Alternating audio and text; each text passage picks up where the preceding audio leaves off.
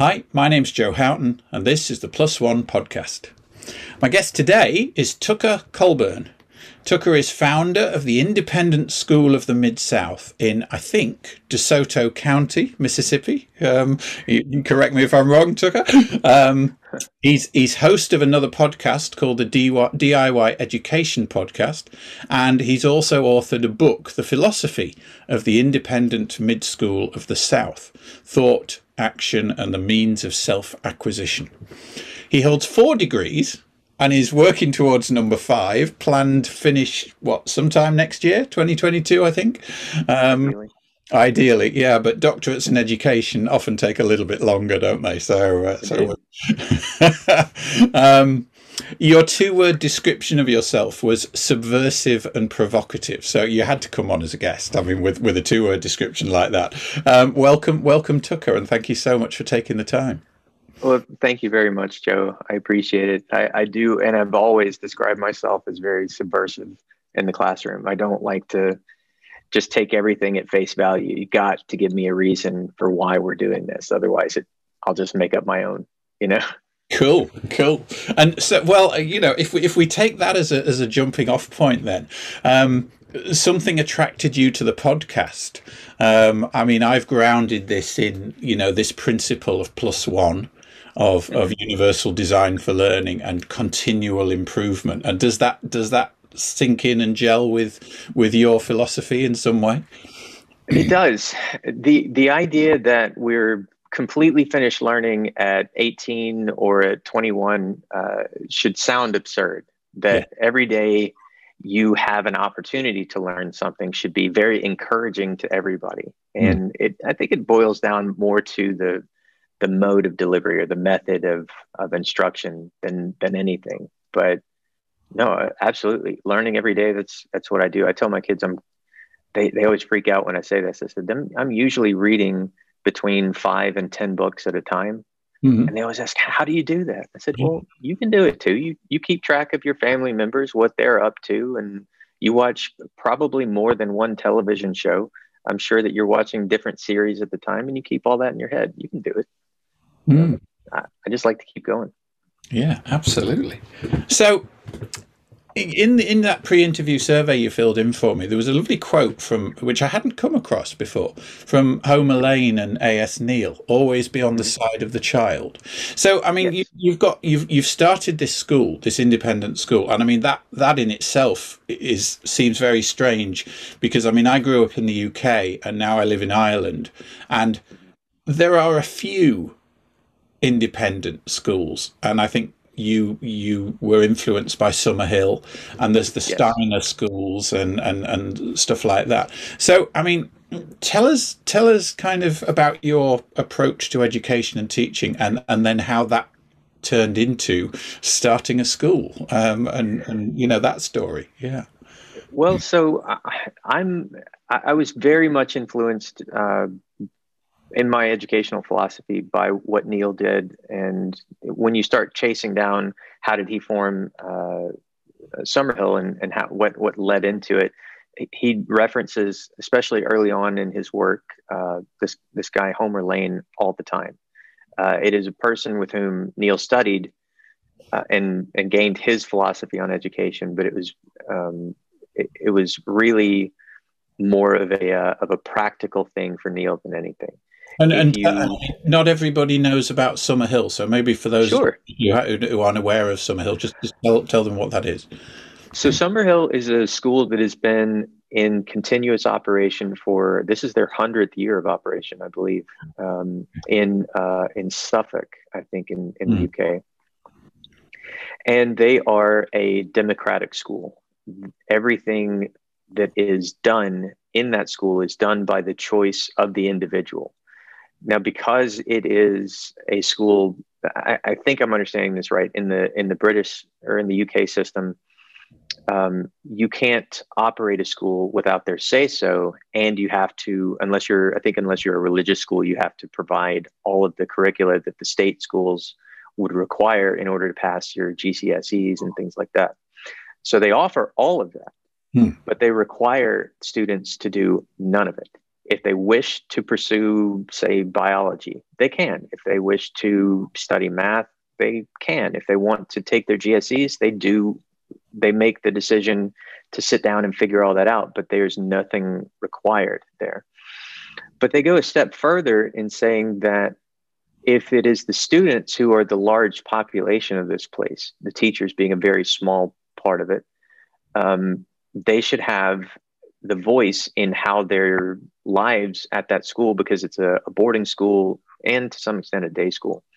But since they're living there almost entirely 10 months out of the year, they should have a gigantic say in what goes on. But so Neil went so far as to say that one person has one vote. If you're a little person or a big person, you have a vote in these things. And they conduct a weekly meeting and they create laws and they adjudicate them and they enforce them and do all these things. And just have it. Neil's philosophy was about freedom to choose, but not license to do whatever you want. So democracy, not anarchy. Yeah. Exactly. That was the idea. He's always say freedom, not license. You have the ability to choose for yourself what to do. You don't have the liberty to impose your choices onto other people. That was his thing. So that was part of it. The other thing that really inspired me was were my own grandparents and my own mother, who are teachers or were teachers. I'm the third generation in the family. Okay. So I have this very broad perspective of how education has changed since the late 1920s up till present, and how things used to be. Because my grandfather was very interesting in that he stayed in pretty much the exact same school district in North Mississippi for the entirety of his career, and went from teaching elementary school. He's taught at every level of school, so from elementary, middle, and high school, and has been a teacher, a principal, an assistant superintendent, and a superintendent, all within the same district. So he understands, he understood. He just passed away a few years ago. He understood everything about how the system worked from the bottom to the very top. And so having his perspective on how things were, and having my mom's perspective of how things were from the late 70s to the very early 2000s, about how the shift and the dynamic happened of, you used to be able to have a lot more choice and a lot more educational opportunities outside of the classroom. But here in the last 20 to 25 years or so, the effort to keep everything contained within the building, in particular, everything contained within a single classroom at any given time, has forced this kind of pressure cooker situation for students who can go through 13 years of school, all the way through secondary school, and straight into college, and then walk out with a couple of pieces of paper in their hand and say, now what? To live almost a quarter of a century, and then following what everybody tells you, and then at the end of that saying, okay, now you know what to do, should sound absurd to anybody who hears it. Having 20 years of direction suddenly cut off means that you have people who are now in their 30s and 40s still living at home because they have no idea what's going on, and they don't have any idea doing that. So, and then a big giant part of this also too was the idea of the one-room schoolhouse, where you had many grades, many ages, all mixing together, learning from one another, teaching one another. And the idea was the teacher was sort of the orchestra leader or the maestro of all this, just saying, now it's time for this, now it's time for that. Everybody know what to do. Here we go. I thought early on, because teaching is, it was the last thing in the world I wanted to do growing up, because I saw what it took from everybody. I saw the commitment that it required. I just didn't want to do it. But when I decided to actually pursue it, I said, I want to know everything about teaching I possibly can. So I bought books and books and books and just read and read and read. And I knew that at a certain point I would have to do some teacher education. And I knew that I would get the technical aspects about it. But I was curious of, what did we do that we no longer do? Because arguably, 100 to 150 years ago, we were able to take kids off the farm, put them in a classroom for a year or two, and give them exceedingly excellent reading fluency, basic mathematics skills, and they would be able to contribute to society. They'd be able to make decisions for themselves. They'd be able to have the eloquence to express what they needed. I have this wonderful book. I wish I could remember the title. It's up and I can see where it is on my shelf at home. But it's a book of letters written by the common soldiers, corporals, privates, and so forth, from various wars from 1865 until Afghanistan recently. Okay. And to look at somebody who's 15 years old, writing with an eloquence that a graduate student now cannot produce, and knowing that that person probably only ever read 2, maybe 3 books in their whole lives, and had monthly access to newspapers when they were available. You start to wonder, how is it that we could do that on a large basis, but we can't do it now in 13 years? There was something in the large group, multi-age, mixed background kind of environment that produced something that we're incapable of producing now. And when you think about the fact that the people who were leading those classrooms didn't have master's degrees, didn't have doctorates, didn't have bachelor's degrees, they had an 8th grade education, largely speaking. Oftentimes the teacher of any given school was somebody who graduated from the school the year before, who finished the 8th grade the year before, and was entirely capable of leading a class of 40 to equal or better success than she achieved, because it was often a woman in that case. Yeah. And I found myself fascinated with how that was possible. But the interesting thing is when you research it historically, you're doing it forensically, because what they did every single day was so routine to them, it did not occur to anybody hardly to write down, here is how I do things. Yes. It's like if you ask somebody, how often do you document the precise way from start to finish that you brush your teeth? You don't. You get a dentist recommendation every once in a while, but you don't physically have journals of how you did that. I mean, not to say that it would be, you can make your own decisions as to whether or not you want to journal your daily hygiene rituals, but it's unlikely that many people are doing that. So it was kind of hard to find. You had to piece together little bits by little bits. And what I realized was the power of having decision, the power of having access to people who knew more and knew less than you was a way to reinforce, was a way to tap into resources that were just not available when you're in a room full of your same age peers who are on the exact level that you are. So, and when did that change? When did we move from the small group school into more regimented, same age classes and all that kind of stuff? The impetus began in Massachusetts in the 1850s.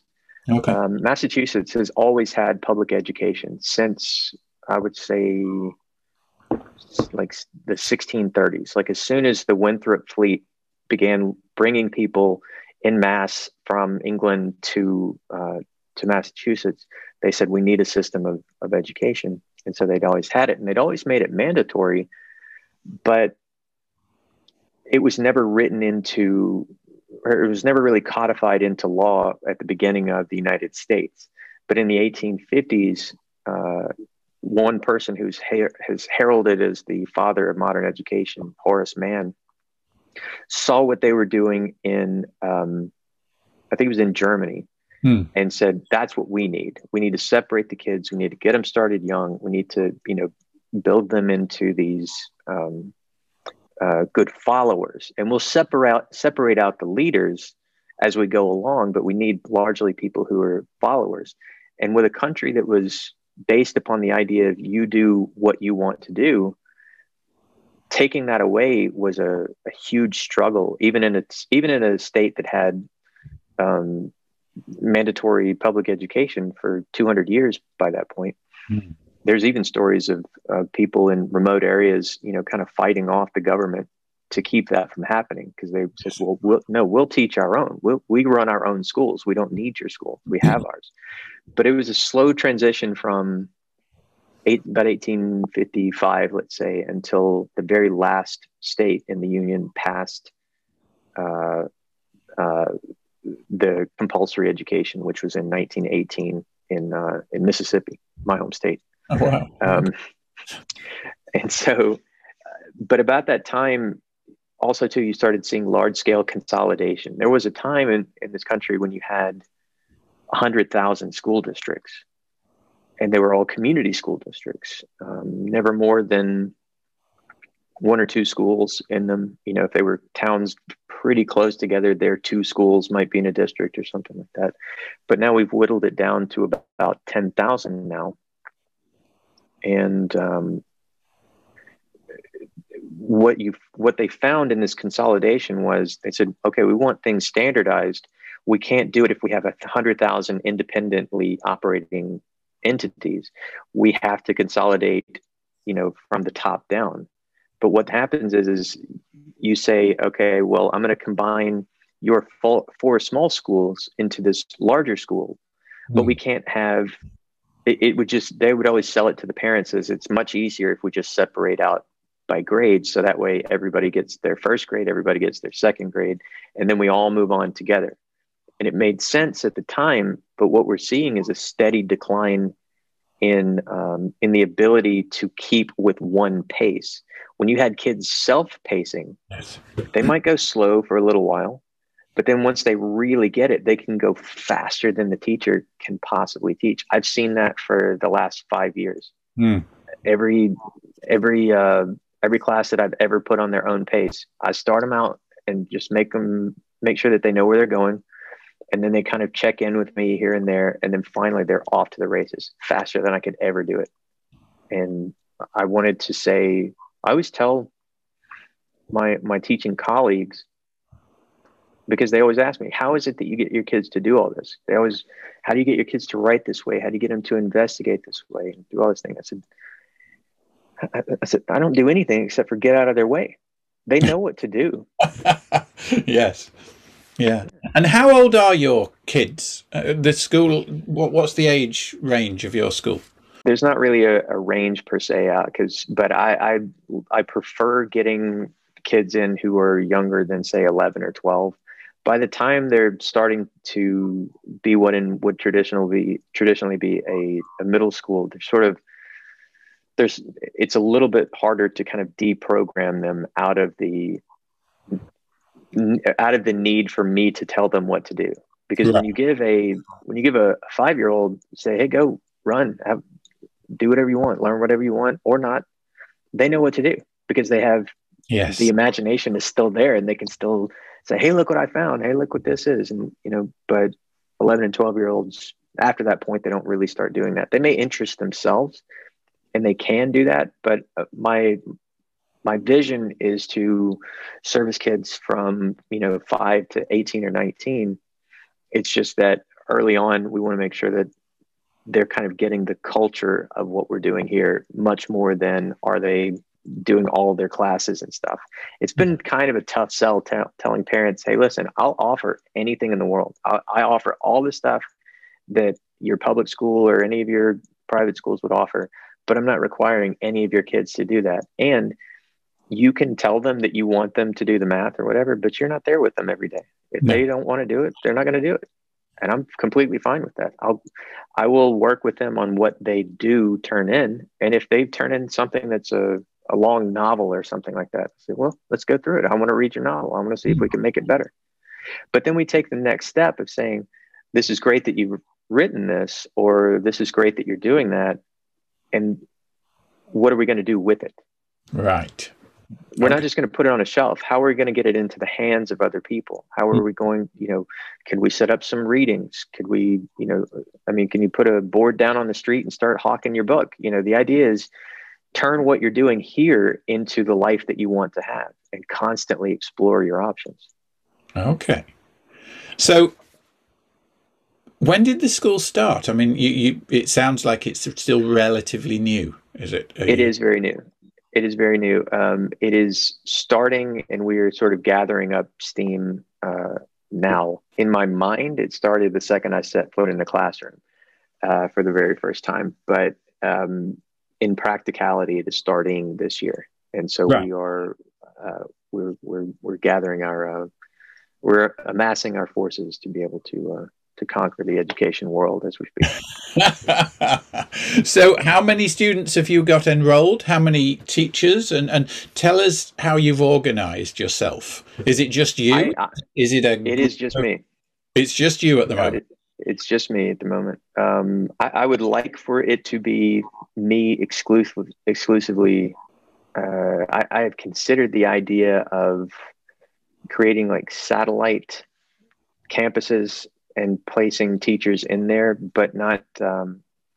I have a very good relationship with a couple of the universities here. I'm actually in the city of Memphis in Tennessee, Right. and we have some amazing teacher education preparation programs. And what I would like to do at a certain point is just sort of talk to maybe some of the professors and say, especially ones that had me, and say, who do you got in your classes that's like me? Let me talk to them and let me see if we can get something going. But no, we're gearing up actually for enrollment for this coming fall. I tell my kids that I'm teaching right now in a very unique laboratory school here in Memphis, that you should work in a place in such a way that you learn, like treating it as a learning opportunity, and only work for people as long as you have to until you can get your own thing going. Yes. The idea of keeping a job until you're 40 should sound crazy. Hmm. That it served our country and it built our country, but it's not what started our country. The idea was you would always, you might apprentice with somebody to learn their skill. You might work for somebody until you saved up enough money to open your own store, your own restaurant or something like that. But until the turn of the 20th century, most Americans in some way or another worked for themselves. But then when large mass scale industrialization happened, then you started seeing people say, hey, listen, you need a job. And then they'd say, hey, listen, you need an education to get that job. And then they said, you need to stay in for 13 years before you can get this job that will barely sustain you and keep you on a factory floor for the rest of your life. It sounded crazy. It should have sounded crazy then, but at the same time, we have to remember the economic situations were different. Providing food was kind of a big deal back then, so you wanted to be able to eat. Indeed, indeed. So, I mean, the gig economy, as it's grown up, and the rise of the micro entrepreneur, Yeah, and people having multiple income streams, that this plays into that kind of this is absolutely. self-sufficient. The other part of what ISM is entrepreneurship. You should be able to walk out of any amount of time in education with the ability to support yourself without the need for looking for a job. You should, if you don't, if you go for 13 years into a place, into full recognizable adulthood, Yes. and leave it and have no way of creating or generating income other than somebody giving it to you for the work of your hands, or even the work of your mind, they are going to make anywhere from 5 to 10, maybe even 20 times the amount that they're paying you off of work that you're capable of doing. So just outsmart them, cut out the middleman, cut out the boss, figure out what they're doing that they're really getting paid for by getting you to do the work. It's very circular and nobody really looks at it that way. But what is a job at a restaurant? What's the difference between a job in a restaurant being the owner and being the guy at the end of the line, bussing tables or even cooking the food? The difference is knowing how to run a restaurant. Yeah. But if you go and work in that restaurant and learn how to do it, ask the boss a million questions. Be that boss's best friend and figure out everything that they're doing. Hey, how did you start this? How much money did you have? Who did you bring in? Did you buy? Did you just ask a million questions? If you treat it as an education, then the second that you have the ability to start one, you can start as many as you want to. I have a friend in my hometown who worked in restaurants for 10 years. And as soon as he said, I'm going to open my own restaurant, I said, it's been long enough. You certainly should. And within, I think, 2 years, he had 5 open in 2 or 3 different cities. And, you know, he didn't come from money. He didn't, funnel in lots of money. He just figured out a system of opening them up, using one to pay for the next. Yes. Now, he slept on a lot of couches for a while, but once they were all up and running, he's making well into 6 figures. And when I told my class about that recently, they were pretty impressed by it. And I said, he does not have a college degree, and I know that he did not finish high school. I said, so what makes you think the mantra of go to school, go to college, get a job would work 100% of the time if this guy didn't do any of those things? He went and got it. He did it in reverse. He got a job, then got his education, and then started working for himself. Wow. Do you think everybody can be an entrepreneur? I think it would be unfair to say yes or no, but I think it would be more unfair to not present that as a viable alternative to what's traditionally taught.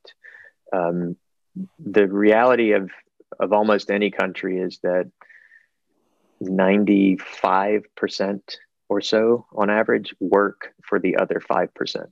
Yes. So it behooves everyone to know, well, what is it that they know that I don't? Why is it that I'm the one working for them? And it boils down to just a very few simple concepts. Be willing to pay out, or be willing to pay for others to do what you are unwilling to do for yourself. Yes. Not that you can't do, not that you're unable to do in any way, but that you don't want to do. Yes. If you have a goal in mind, it's much faster to take a smaller piece of it and get somebody else to do it. And if you've got the patience to understand or to push through failure time and time again, eventually when success happens, you will have a toolbox of unbelievable proportions in terms of how to manage things. And keeping it out of the conversation, I think, is probably the most unfair thing in the world. It's hard to push people into education and further into education when you say, actually, the things that you want to do or the things that might interest you, you don't even need to finish high school to do. That's not good for the public narrative. That's not good for the education narrative. And it would put many high school teachers out of a job if kids figured out, oh, wait a minute, I can start my own thing and I don't need to be here. See you later. Are you running into bureaucratic challenges? Are some people looking at you and saying, who the hell's Tucker Colburn? And, and, like, we've got this education system that's been running for 100 years now, and we've put millions and millions of people through it, and Tucker comes along and thinks he knows better. I see both of that. I see bureaucracy a little bit, but I also see the it's not really their fault when they say things like that. It's you've been. I try to be as delicate as I can whenever I talk with teachers and say, look, I don't say what I'm saying or what I'm trying to do is better than the system in place. What I am saying is that at present, my alternative does not exist, and I want to be the one to provide it. I don't want to belittle what you do. I want to say, if something is not there and I know how to provide it, then I want it to be there for those who can and do indeed want to go. But when it comes to seeing, we've had this in place, and I went through it, and my parents went through it, and my grandparents went through it. I say, all right. I said, yes, millions of people have done it. I said, but the people who built the country did not do that. The people who were smart enough to build the country, whether it was in drafting declarations or writing constitutions or coming up with the rights that we all enjoy and the laws that we are obeyed and are protected by, those are people who did not do exactly what you're wanting every kid in America to do. And beyond that, the people who made the effort possible, meaning the guy on the bottom, the farmer, the foot soldier, all these things, none of them did what you're asking for you're asking of our 60 million school-age children to do. None of them did. And yet here we stand. Not because of we had a vision for something that would happen 150 years down the road, but we had an understanding of the situation as it was at present. Yes. And what people don't do is look at the situation at present. They say, well, reading scores are down, math scores are down. And the answer that they always give is we don't have enough money. Well, if you go back and look, because they did keep records of this because it was necessary. The records of how much was spent on any given public education, say in 1850, it was a paltry sum, very small. The teachers never made enough to have their own place to live. They lived a month at a time with families of the children that they taught. Really? Yes. Oh my goodness. This was an incredibly common practice, and you can see some of the benefit for the teacher in that at least once a month, whoever you're having a problem with, if you're staying at home with them, they weren't going to act up for a month. But I mean, they would get by with so little and create so much. I don't think the answer is flood this economy with billions. Like the district that I work for right now, its budget, it's one of the biggest districts in the country. It's one of the top 25 districts. Its budget every year is something like $3 billion, 200 plus schools. Wow. About 8,000 teachers and about 120,000 students. But the reality is if you divide out the math, for every student, it's something like I'm going to say like $18,000 to $20,000 per student is being paid in, but perhaps per student about $1,000 of that goes to a teacher. Yeah. Where the rest of it goes is kind of up in the air, but on direct instruction, it's less than 10%. So if you were to say what would be an ideal solution, well, if you've got 100,000 kids, just divide that by 30 and say, put the teachers in charge of their own classroom again. Pay them. I'm going to blow everybody's mind and say, pay them 20% of the money that you take in from each kid. You keep the other 80. I don't need the other 80. Just give me a place to go, give me kids to teach, and I will kind of report to you the findings according to the old way of doing things. But it also means large amounts of retraining, and it's not really a thing that's ever really going to happen. No. Which means that if we want to see it more often, we have to do it independently. And in many states, all states have private education laws that allow for the creation of schools. This was my next question. Yeah. So, I mean, can you do this kind of, because I can't imagine somebody in Dublin setting up a school.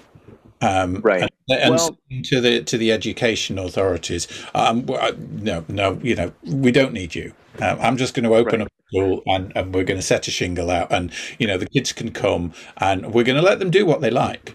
Yeah. I can see all the schools inspectors kind of descending like flies. And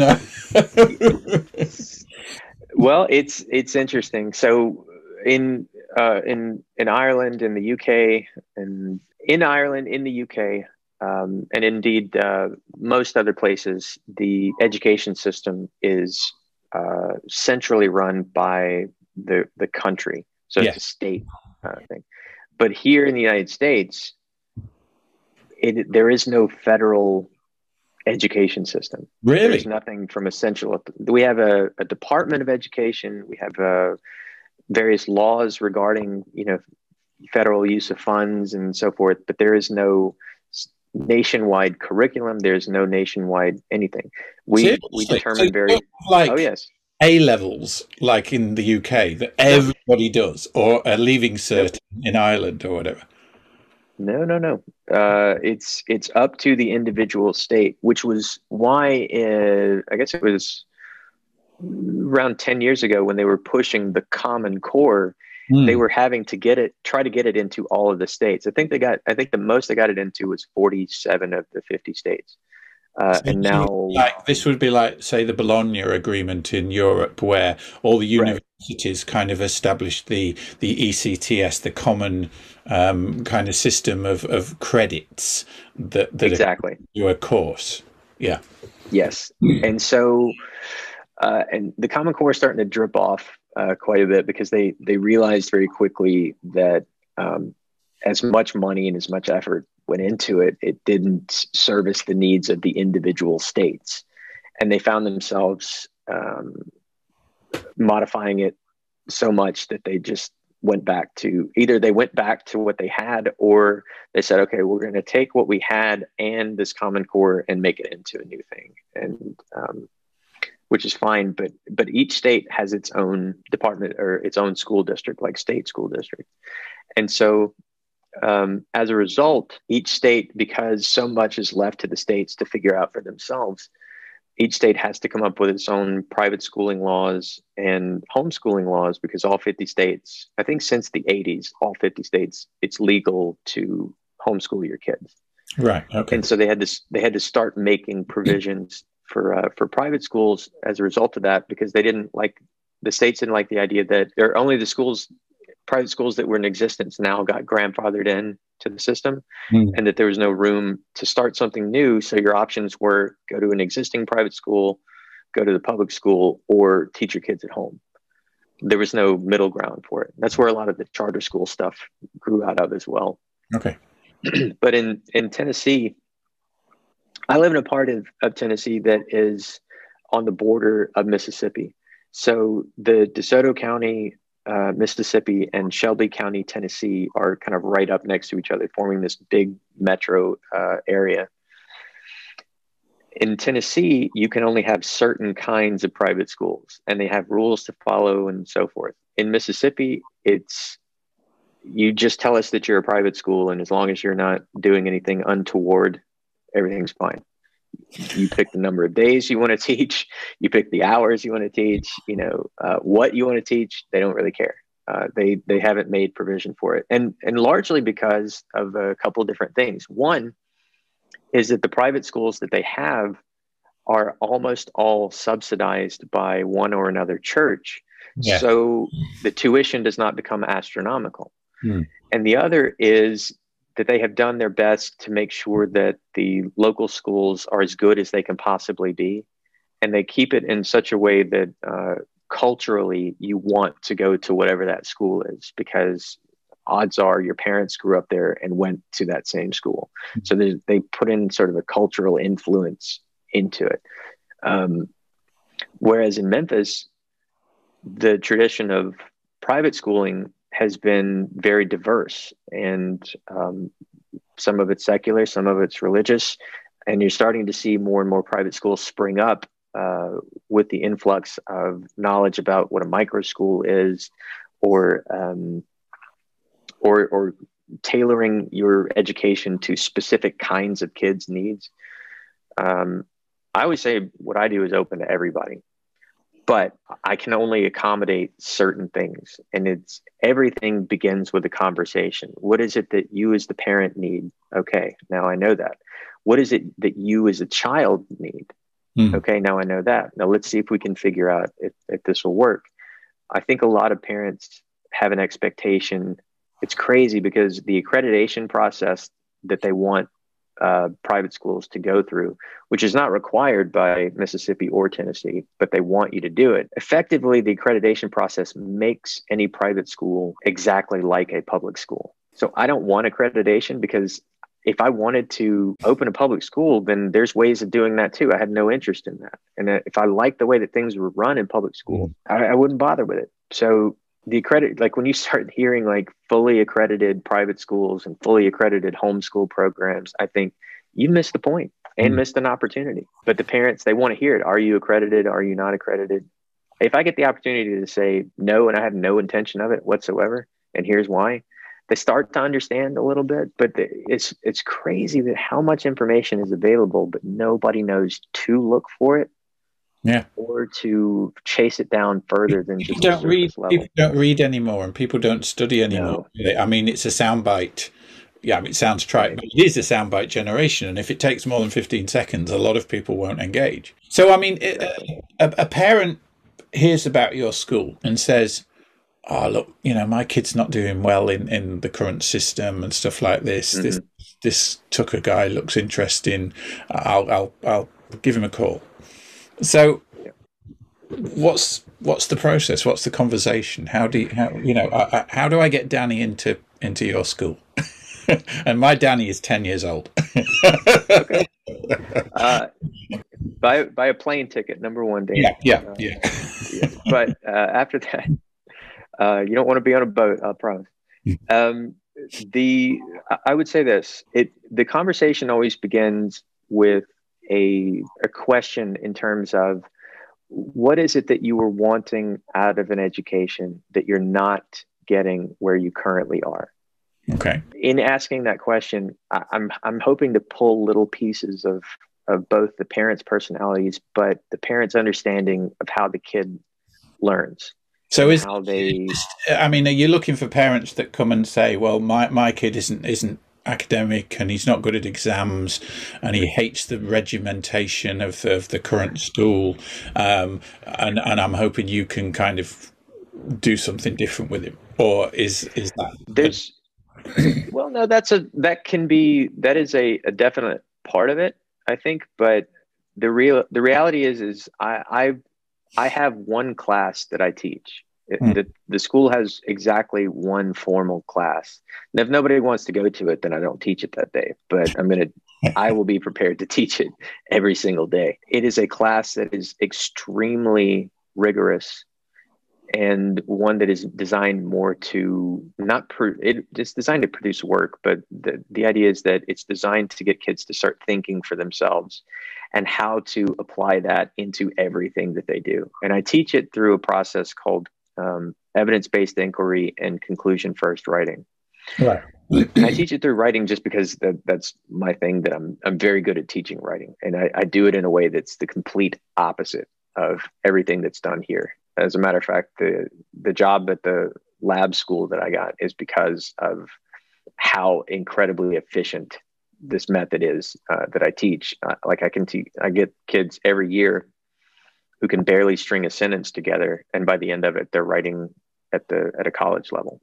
Okay, wow. And it doesn't have anything to do with teaching the writing part. It has everything to do with teaching the approach and the thought process. And I say, look, I said for years, I am an English teacher, but I don't teach English. I teach you how to think. I said, what I teach you, you can apply it into any class, any endeavor you want to. It's a way of approaching things from an evidence and conclusion standpoint, rather than what do I think, and let me find some evidence that goes along with what I think. Uh-huh. That's, if you follow the evidence like a police detective might to the conclusion of how did this crime happen, who did it, why did they do it, and all these things. If you're chasing the evidence down those paths without a suspect in mind until the very end, you are more likely to find the person who actually committed the crime than you are saying, I think it's this person, now let me go find some evidence. Yes, and it's all then confirmation bias and stuff. So yes. You don't really buy into the fake news thing then? No, I don't read. A lot of the news I'll read is about what new Marvel movie's coming up. Everything else I don't really care about that much.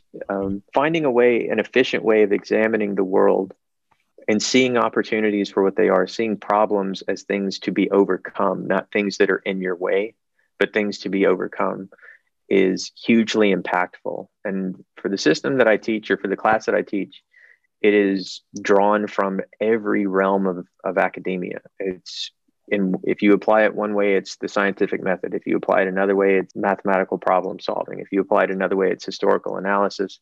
And then once the kids, it usually takes about 9 to 12 weeks or so. And once they realize what it is that we're actually doing, because they stumble around in the dark, and I'm completely okay with it. I always have a smile on my face, and I just keep saying, keep trying, you'll get it, you'll understand. And then one day they'll say to me, you mean all I have to do is this, this, and this? And I say, yeah, but that's just like when we did this, this, and this. And I say, yeah, that's what I've been telling you for 10 weeks. And this is big eyes, and they light up, and they say, oh, that's what you were talking about. And then from that point on, they just blaze through it, and they start saying, hey, look, I can do it with this, and I can do it with that. I said, I know, I've been telling you. Go on, keep going. All right, so tell me the story of a kid who had the light bulb moment and where they went with it. Sure. I had a student in my second year of teaching who was a very, this was really just after I started sort of developing the system of teaching, because I brought it into my own classroom first. I asked him, I started noticing in his writing that he was doing the things that I was asking him to do before I asked him to do them. Mm-hmm. And I knew that was kind of dawning on him where all this was going, what the big picture was, and how to do it. And I said, one day during assignment, I was walking around, because once you get going, you don't actually have to teach anymore. You just walk around and let the kids go, do what they're going to do. And I was marking around, and he said, you didn't put anything on my paper, because I keep pens that are not any other color except for red. I call them encouragement pens, because kids don't like to see red on their paper. Right. And he said, you didn't put anything on my paper. And I said, I don't need to. He said, well, you hadn't even read it. I said, I'll read it. I said, but I don't need to. I said, the last 3 or 4 that you've done, I haven't needed to do anything. You've understood exactly what's going on, which means that you have, are becoming proficient in the skill. Yeah. I said, I'll tell you how to get better at it. I said, but I don't have to grade what you do with everybody else. I said, as a matter of fact, you're my co-teacher from now on. I said, you're exempt from all assignments. You don't have to do them. I said, I may give you something on your own to increase what you're doing. And he looked at it. This was a quiet kid, didn't. And then suddenly the class size was, it may have been 20-1 with me being 1. Now the ratio is down to 10-1. Yeah. He's helping out and walking around and doing all this kind of stuff. And the rest of the kids started saying, well, how come he doesn't have to do any of the work? I said, he figured it out, and now he's helping you. And that kind of got them saying, you mean if I can figure out how to do this, kind of thing. That's when I start getting in the kids who didn't want to do any of it, really digging their teeth into it. And by the end of it, whenever I'd give an assignment, they just knew as soon as they finished, the 3 or 4, sort of deputy teachers would walk around and make sure that everybody got it. And it was within 2 class periods, they were producing work at such a consistent pace that I said, okay, you guys know how to do it now. So I'm not going to give you any more of those assignments. We're going to start digging into some really, really good stuff. And with him in particular, I said, I looked up his grades. He was a 7th grader who was taking algebra, a very smart kid. And I said, I looked at his grades, and he was doing really well in physical science and algebra and, of course, his history class. And I only give out hundreds on everything, so he's doing fine in my class. I said, I said, you can write like a college student now. I said, you do not have to. He was in the 7th grade. I said, you don't have to finish high school if you don't want to. If you want to go to college, you can do that right now, and I can help you do it. And he was his family had come into the United States from Mexico, I think it was. And so I had a lot of back and forth with his family trying to figure things out and how to do it. But what I did do for him, or rather what I showed him how to do and he did for himself, was he went and took a college placement exam at the local community college. And they said that he had done well enough to where he could start at any point as soon as he wanted to. And I asked the admissions officer, I I said, does he need a full high school transcript, or does he need one from an accredited thing or whatever? And they said, no. I said, just something that says that he's finished. And I said, I can do that. Yeah. So I don't know what he's doing now. The pandemic has kind of spread everybody to the wind, but my daughter was very similar in that she's an artist who's very dyslexic. So going to high school was an absolute torture for her, because the high school she went to only had one art class, and it was basically for seniors who needed their fine art before graduating. So she could never get into the class. I said to her when she was 14 or 15, I said, you can, whenever you're ready to stop, you can stop. Yeah. I said, you can stop, and then you can go. And I said, I'll give you a high school diploma. I said, you wouldn't believe how easy it is.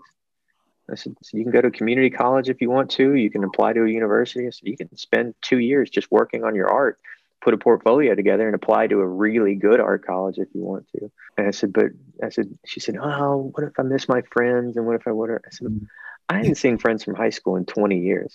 I said, your friends who are your friends now are friends because you are all forced to be in the same place. I said, once you start making choices about where you go, you will find people in an entirely different way.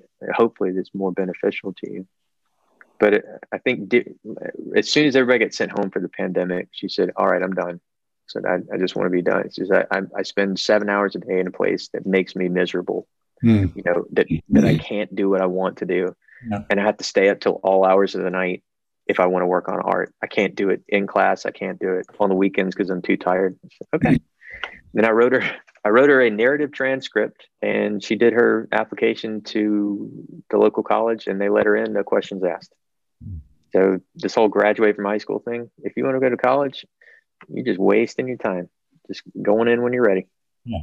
And at least the colleges have a system where you can demonstrate a level of ability, yes. And then you're in. Yes, they do. Yeah, and that's fantastic, isn't it? I mean, we're running out of time, and I mean, it's crazy because I could just carry on listening to you for hours. And I mean, I've already made a note. Okay, I want to come back to you in about a year's time and do a second. All right. After your first year of full operation, if you like, because I think this is an amazing story, and it would be great to kind of pick up and see how you get on. So I'm gonna make an entry for this time next year and say, call Tucker again. Very good. I'll be here.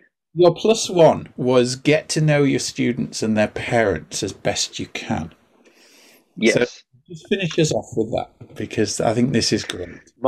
As I told you, my grandfather was an administrator, a principal, or he was a principal, a teacher, and all of these various jobs. But when he was the principal of the high school in Tupelo, whenever he had a troubled kid who was acting out or getting in trouble constantly, he would say, "Come on, you're going with me." And they would leave campus in the middle of the day, which, by the way, if you tried to do that now, you'd be zip tied and pepper sprayed and tossed under a jail somewhere.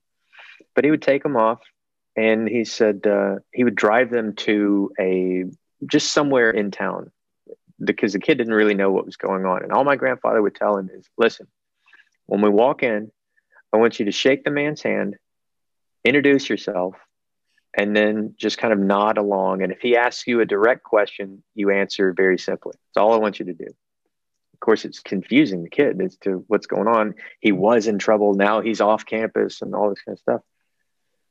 So let's say my grandfather brings this kid, Dave, we'll call him, to the grocery store. And they go in, and my grandfather he said, well, is John in today?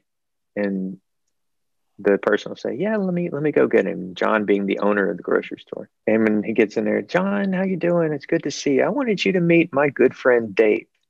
He's very interested in the idea of starting his own business. And he actually talked to me the other day about starting in the grocery business. And he asked me if I knew anybody who was a successful grocer that he could talk to. And I couldn't think of anybody better than you. And the guy said, oh, really? Absolutely. I'd love, what can I do? And he said, well, I was wondering if Dave could come in maybe in the afternoons and maybe ask you some questions and, help you stock and do all these kind of things. You can pay him if you want to, but that He's really just here for the experience and to be able to ask you questions. I'll pay him. I'll pay him. It'll be fine. Just come on in. You can start tomorrow. I'll help you out. The thing is the person that my grandfather was taking him to, this grocer, was somebody who he had taught 20 years before, who was just like that kid in high school. Who had turned his life around, who had found somebody or a path or something like that. And when my grandfather passed, it was in 2016. It was big turnout to his visitation and everything. And I know that I talked to 5 people who had a similar story than that, who would always say, if your grandfather hadn't taken me out and done that one time, I don't know where I'd be. I have no idea where I'd be. When he would tell me stories like that, I would say, because my mind, and I'm thinking they're going to call the cops and there'll be, a dragnet looking for you kind of thing. He said, listen, this was before I even considered becoming a teacher. He would say, if you have the parents on your side and the kids but most importantly, respect you because you demonstrate that you're on their side, that you have their interests at heart, you can do whatever you want. The second you break that trust, it's gone. But if you can consistently demonstrate that, you can do whatever you need to do in the student's best interest. And he told me that probably 4 or 5 years before he died, and nearly a decade before I ever stepped foot in a classroom. I guess he just saw something about me that I didn't see yet. But that his way of operating has gotten me out of I don't know how many jams with administrators every single year. About the time that the administrators in my other schools figured out, oh, wait, he's not teaching the curriculum that he's supposed to do. And he's not going along and he's not grading the way that we're asking him to. And he's not doing all these things. About the time they build him a full head of steam, a parent will come in to the office. I never ask him to. It just seems to happen. A parent will come in and see me and say, oh, Mr. Colburn, I am so thankful of what you have been teaching to these kids. They're doing stuff I didn't even do until college. This is amazing. I can't believe all the questions that my daughter is asking, or my son he's starting his own business and he wants to tell me all about it. And he's doing all these things. And I am so thankful that you were here in the school. I always see the administrator's face just kind of sink because they're like, oh, great. Now I can't do anything. It's very helpful and really has gotten me out of hot water a few times. Yeah. Wonderful. So, yeah, I mean, we've come full circle, the child-centered approach, haven't we? The, look after your kids. Yes. This has been an amazing hour. I had no idea what to expect, and we've had philosophy and we've had deep thought and we've had, history and all kinds of stuff. It's been a wonderful hour. Thank you so much for sharing your philosophy and your passion for the, it's the reality of the teaching space. It can be what you make of it. As long as you don't always accept reality as what it is from the top down, if you can take a look around on the ground, you can see quite a bit more opportunities everywhere. And I'm happy for the few kids that I have every year, and I'd like to be able to reach out to more of them. But I think you're kind of getting an idea of what class it is kind of like. I don't always talk so much, but when I do, I get really animated about it. No, it's been brilliant, and I hope to be able to keep in touch because I'd love to hear how it goes, and find out how the plan works. It's been brilliant. Absolutely. Thank you. Thank you very much for your time, and thanks for coming on the podcast. Absolutely. Thank you. Okay.